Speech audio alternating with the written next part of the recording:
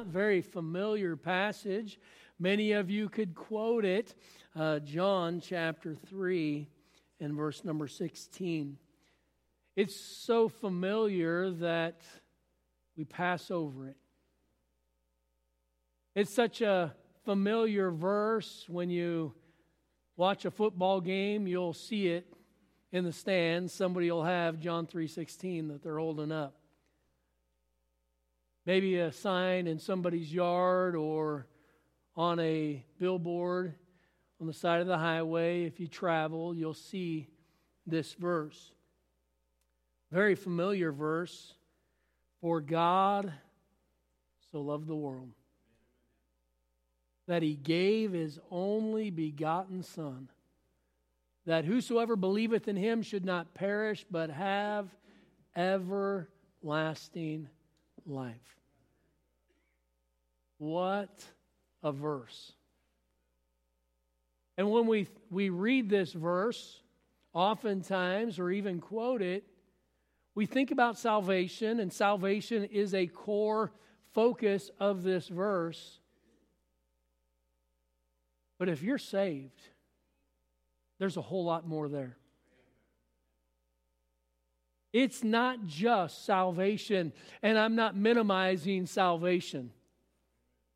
If you're here this morning and you don't know Christ as your personal Savior, you don't know beyond a shadow of a doubt that if you pass from this world, that you will go to heaven. The most important thing you need to do is trust Christ as your Savior. You need to get saved. You need to have a spiritual birthday just like you have a physical birthday. We've got a few people here this morning that it's their birthday today. And with that, they were born into this world. There was a physical birth. But then there has to be a spiritual birth. Later in John, Jesus said, marvel not, or earlier he said, marvel not that I say unto you, ye must be born again. So salvation is all through John 3:16. But it goes so much deeper than the surface of salvation. I've made the statement before, salvation is more than being saved. It was a sermon that was preached back in the early 90s. Salvation is more than being saved. And the truths that are there are so deep. This morning I want to speak to you out of John 3:16, that being the foundation, a place for finding answers. A place for finding answers. You know, there are a lot of questions in life, aren't there? And there are a lot of answers in life. And not all the answers are the right answers. But let me tell you, John 3:16 is a place to find some answers. A place for finding answers. Father, I pray that you'd bless now in this time. May the Spirit of God take your word and work in the hearts of these people, those that are here in person, those that are watching online. May each of us be helped this morning through this passage. I pray that we would find some answers, some direction in our life. Because without you, Lord, we are going to flounder. And I pray that you would help these people, please. For Christ's sake, amen. You know, some of the answers that are brought up in life, and the world has all kinds of answers, but they are based on the wrong premise or the wrong question. And we have questions in life, but trying to have a question and also get a right answer is so vital. I wish I could say that I've always come up with the right answers. And oftentimes when I make the wrong decision, I came up with the wrong answer. It was because I was asking the wrong questions. When I was in college, I had to take this class. It was called English 100. Does anybody know what I'm talking about there? All right. You see, English 100 was for those that didn't learn the 8 parts of speech that they taught in second grade. All right. So if I'd have been a good student going through school, I would not have had to take English 100. But I did not have a foundation in English. And when I took my college entrance exams, I failed miserably when it came to English. And so I got to pay for a class that you get no credit for. And I was not the greatest student in school, so I sat in the front row of every class that I took all through college. And so I was sitting up front, and the teacher in English 100, the very first day of class, she's standing there, and I'm sitting right in front of her. And she says, "If I were to tell you that I did not know what a preposition was, what would you tell me?" And then she locked eyes with me. I looked back at her, and I said, "I'd tell you you're not the only one." And what I found is I was going through and breaking down and learning the 8 parts of speech and trying to differentiate between the adverbs and the adjectives. Each one had a different set of questions. And when you asked the right question, you could get the right answer. You know what? I had to learn what questions went with which scenario. You know, when it comes to life, everything begins with God. It begins with God. If you don't start with God, you are not going to come up with the right answers. Come on now. How many of you have made some of the wrong decisions? Why? Because we started with the wrong premise. And when we don't have the foundation right, it will impact every one of the answers, the decisions that we come up with. Why am I here? And what is my purpose? And what should I do? And will I ever be happy and fulfilled? What is it that is going to make me happy? You know, if I have the wrong questions, I'm not going to come up with the wrong answers. For us, we have got to learn how to have the right foundation. You know what I've found out as a believer is just because I'm saved doesn't mean I've got everything right on my foundation. Have you ever grabbed on to some philosophies of the world and you hung on to them just because that's what you heard and thought? And even though you were saved, you were still holding on to the wrong foundation. And as believers, we've got to really assess, where are we in life? Because I want to find answers. I want to have answers to life's questions, and God wants us to have answers as well. Someone once said, the heart of education is the education of the heart. And we have to be willing to learn and to grow. There was a man who had been a journalist, and he ended up getting a very rare form of leukemia. And it was such an atypical type of leukemia, they had to come up with a new name because there was not even a diagnosis for this style of leukemia. And it was one that when the leukemia was active, you usually had less than 12 weeks. It was a very serious leukemia. They did not have treatments for it, but it would flare up, and then this man here that went through all of these testings, they decided that he had this very rare form of leukemia, but they told him that he was probably going to have a very short period of time to live. But that leukemia went into a remission. There we go. That was the right word. Thank you. And so anyway, as he was talking with his doctor, and he was giving his doctor all of his thoughts about what the future held and what possible treatments, and they were discussing all of this, the doctor looked back at this man, and his name was Alsop. It was his last name, and Stuart Alsop, and the doctor said, "You're forgetting something." He said, "What am I forgetting?" He says, "You are forgetting God." You know, in the equations of life, we can come up with our own ideas.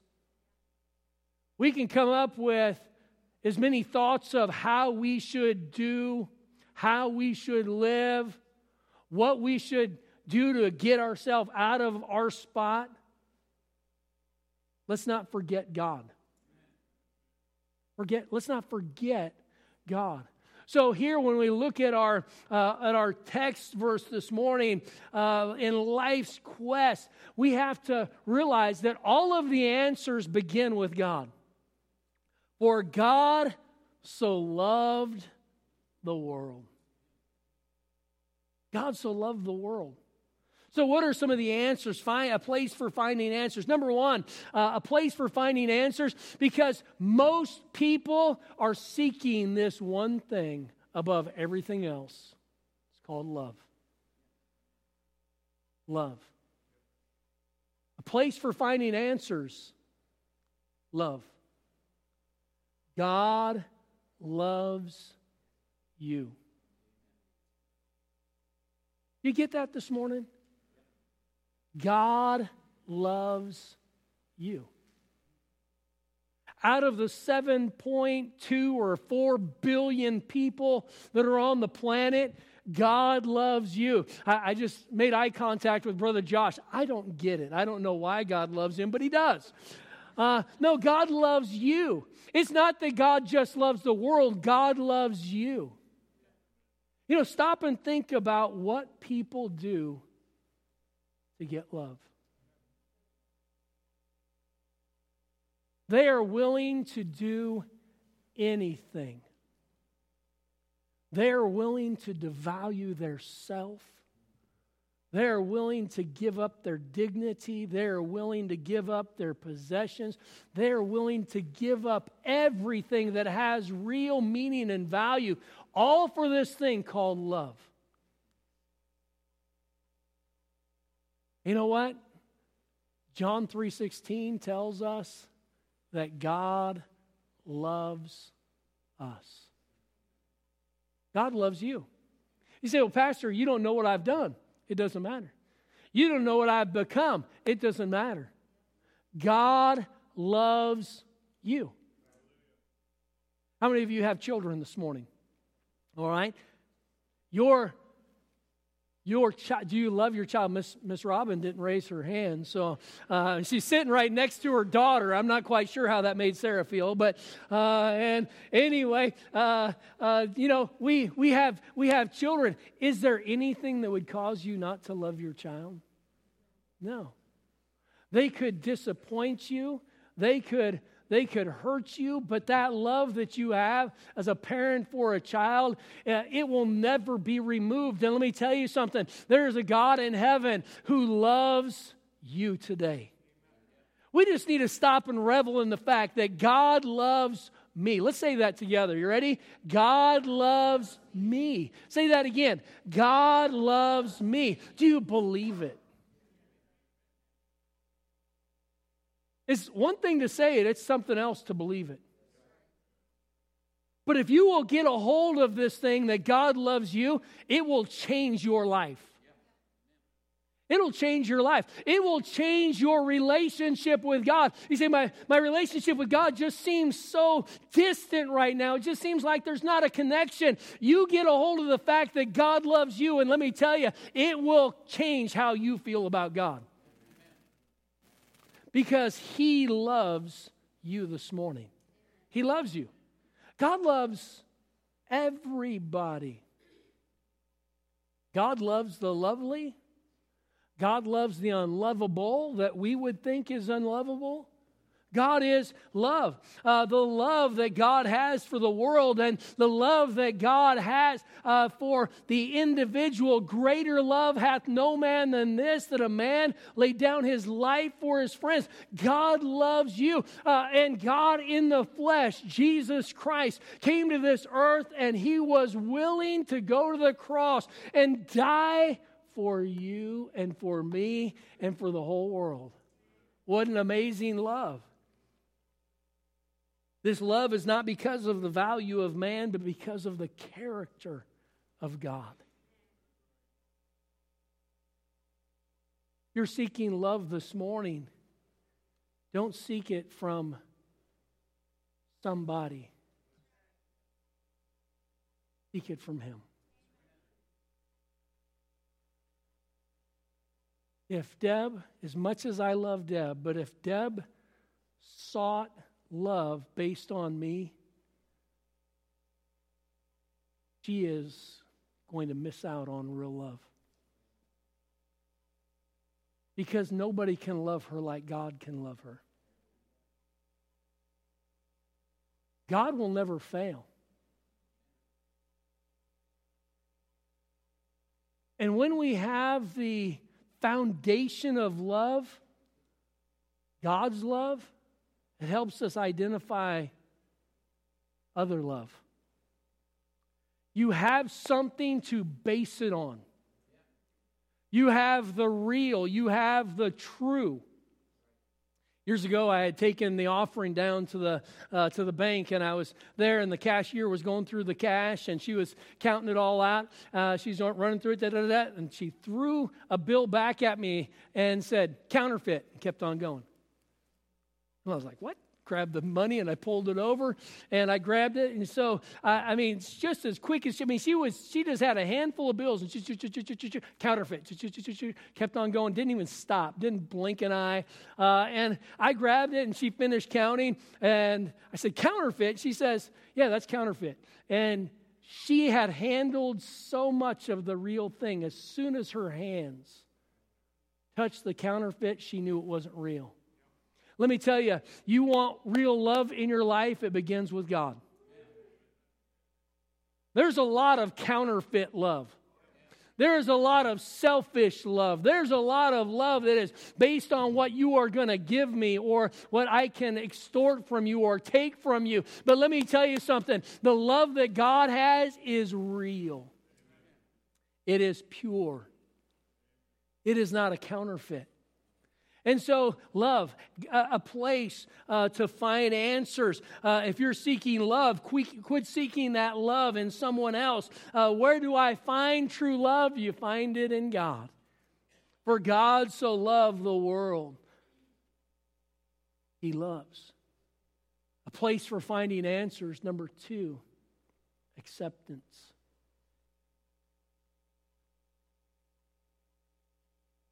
You know, I thought peer pressure was something only for kids. But it's not just kids, is it? Every one of us have a very real need for love, but we also have a very real need for acceptance. We need to be a part.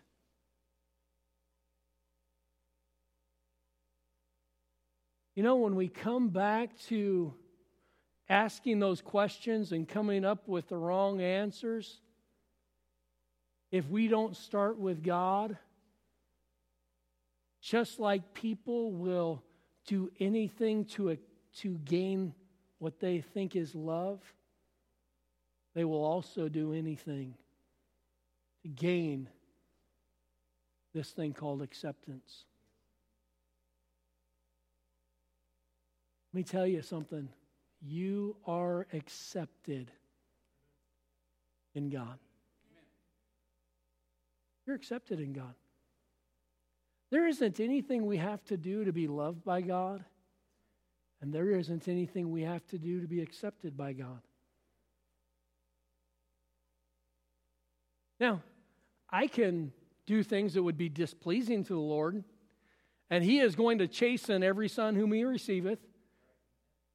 There's discipline that comes, but it does not change my position in Christ.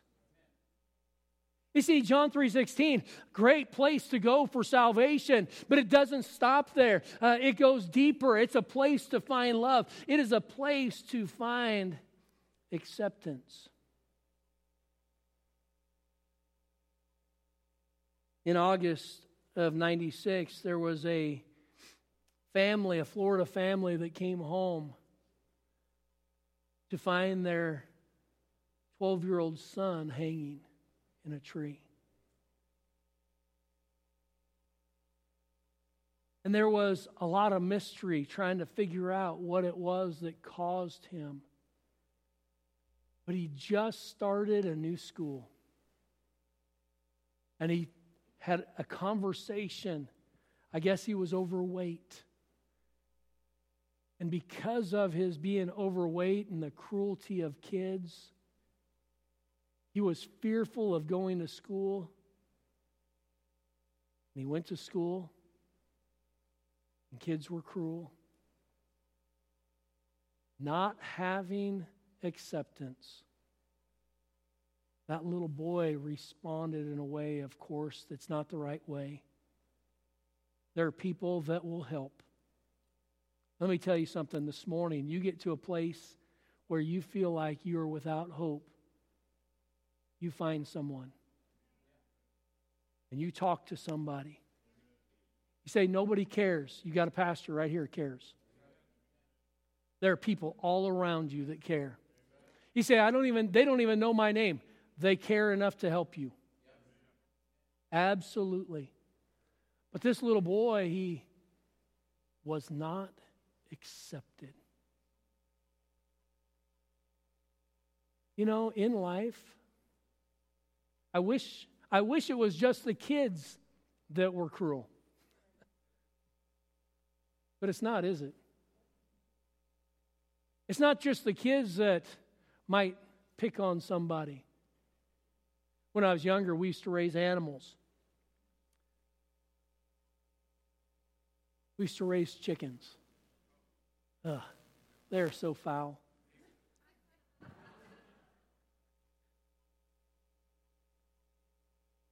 But with those chickens, you know what we would find is if one got sick, one had a sore on it, the chickens would start to peck at that other chicken. And pretty soon, all of them would be pecking at that chicken and literally kill it. They were cannibalistic. So if you saw something going on, you had to catch that chicken and you had to pull it out and get it out of that environment so it wouldn't be killed, injured so deeply. You know, adults, we want acceptance. We can put that hard shell on. I don't care what anybody else thinks. Liar. You care. Sticks and stones can break my... whatever. Boy, words hurt. Being shunned hurts. It hurts. Acceptance. We might not feel accepted in different groups. Let me tell you something. You are accepted in God. Amen. You're accepted in Him. And to be honest, if He accepts you, who cares? Who cares if Brother Josh likes you or not? It doesn't matter. I mean, if God accepts, God loves me and God accepts me, that affirmation, that ability to have that acceptance is so important. And there are people that have experienced the not being accepted and the hurt that comes from it. Maybe it's because of your looks or your nationality or your skin color. Maybe education or lack of education. Maybe your talents and abilities. Maybe your financial status. Maybe you've been rejected by your peers. Let me tell you something. When you come to church, you're accepted. You're accepted. You know, church is a hospital. It's not a museum. It's not a place to show off how good we are. It's a place where we all can come to get help because we all need it.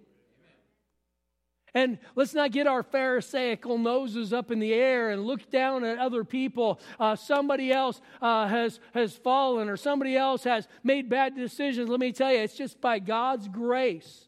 And God is a forgiving God and a loving God and an accepting God, and we need to come to Him. And so the ground is level at the foot of the cross. We look at there's no hierarchy there. You know what we find? We go to the lineage of the Savior. And in the lineage of the Savior, we have kings and we have the common, men and women. We have a prostitute listed, and then we have the Virgin Mary listed. God accepts everybody where you're at. That doesn't mean that He wants us to stay where we're at. But He accepts us. The Lord loves and He accepts. We desire to be loved. We desire to be accepted. Ephesians 1:6, to the praise of the glory of His grace, wherein He hath made us accepted in the Beloved. We are accepted in the Beloved. 1 Peter chapter 2, verse 3. If so be that ye have tasted that the Lord is gracious, to whom coming as unto a living stone, disallowed indeed of men, but chosen of God and precious, ye also as lively stones are built up a spiritual house and a holy priesthood to offer up spiritual sacrifices acceptable to God by Christ Jesus. You know, we are accepted to God because of Christ. Go back to John 3:16. For God so loved the world. I can find salvation, but I find love there. I find acceptance there. A place to find answers. Thirdly, a place to find forgiveness.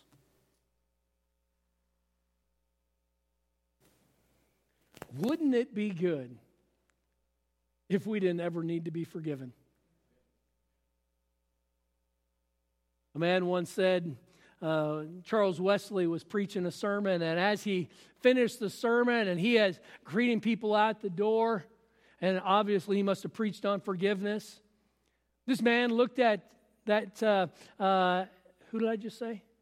Charles Wesley, yes. And he looked at Charles Wesley and said, I never forgive anyone. Charles Wesley looked back at him and said, then you better never sin.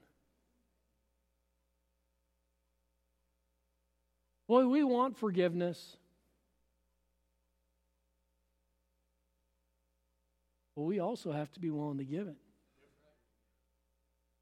When we come to John 3:16, what can we find? We can find forgiveness. We find forgiveness by the one that really matters.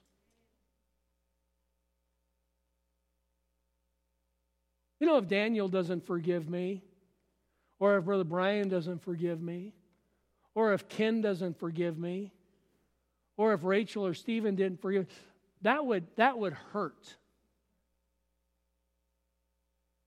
But if God didn't forgive me,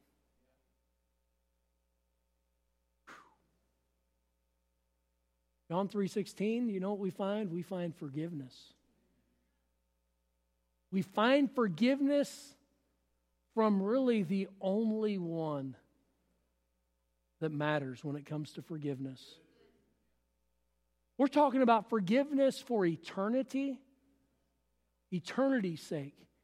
We're talking about forgiveness for our relationship's sake with God, because we fall short. We find forgiveness. Every sin that we have ever committed, God has already forgiven. Isn't that amazing? The sins you have yet to commit, He has already forgiven. I mean, how many of our sins were in the future when He died on the cross? All of them. And when you got saved, your sins were all forgiven. Now, if you're here this morning and if you've not accepted Christ, you are still, the Bible says, dead in trespasses and sins. Your consequence is still there. But if you're a child of God this morning, your sins, they have been forgiven. Every sin that you have committed, every good thing that you have omitted, every unholy thought, every unkind deed, God is a forgiving God. For time's sake, we won't go there, but in John 8, 1 through 11, we find the interaction of Jesus with the woman who was caught in the act of adultery.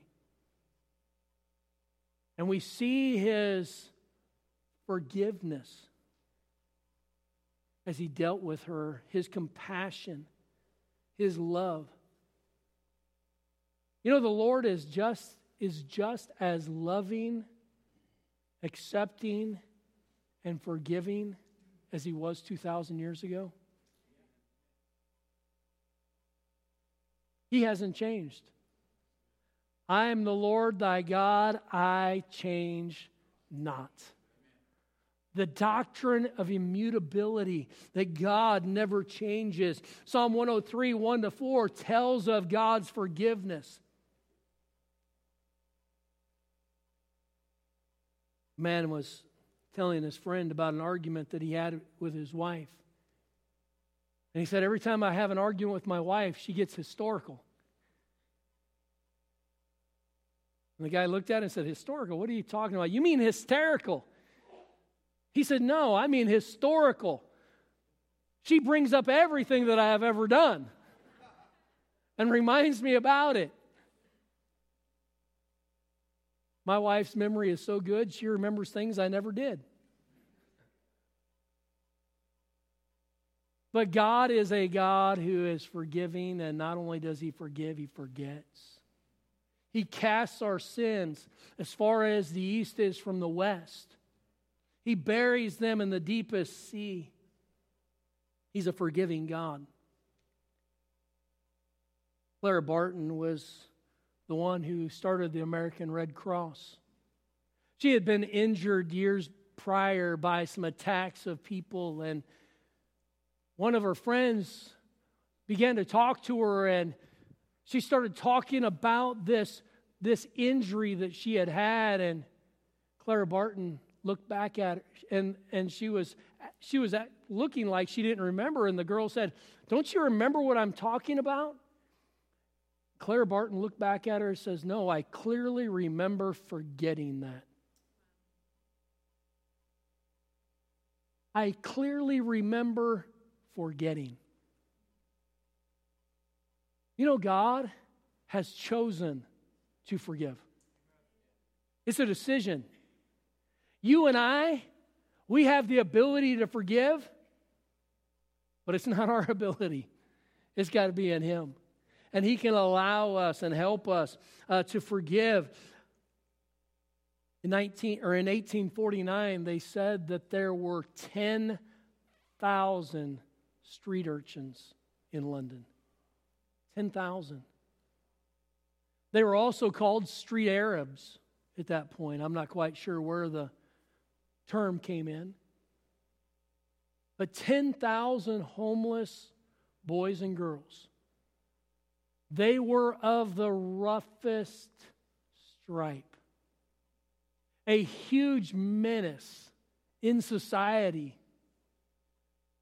They were thieves, they were prostitutes, they were everything that they had to do just to survive. And let me say, no child should ever have to be in that spot.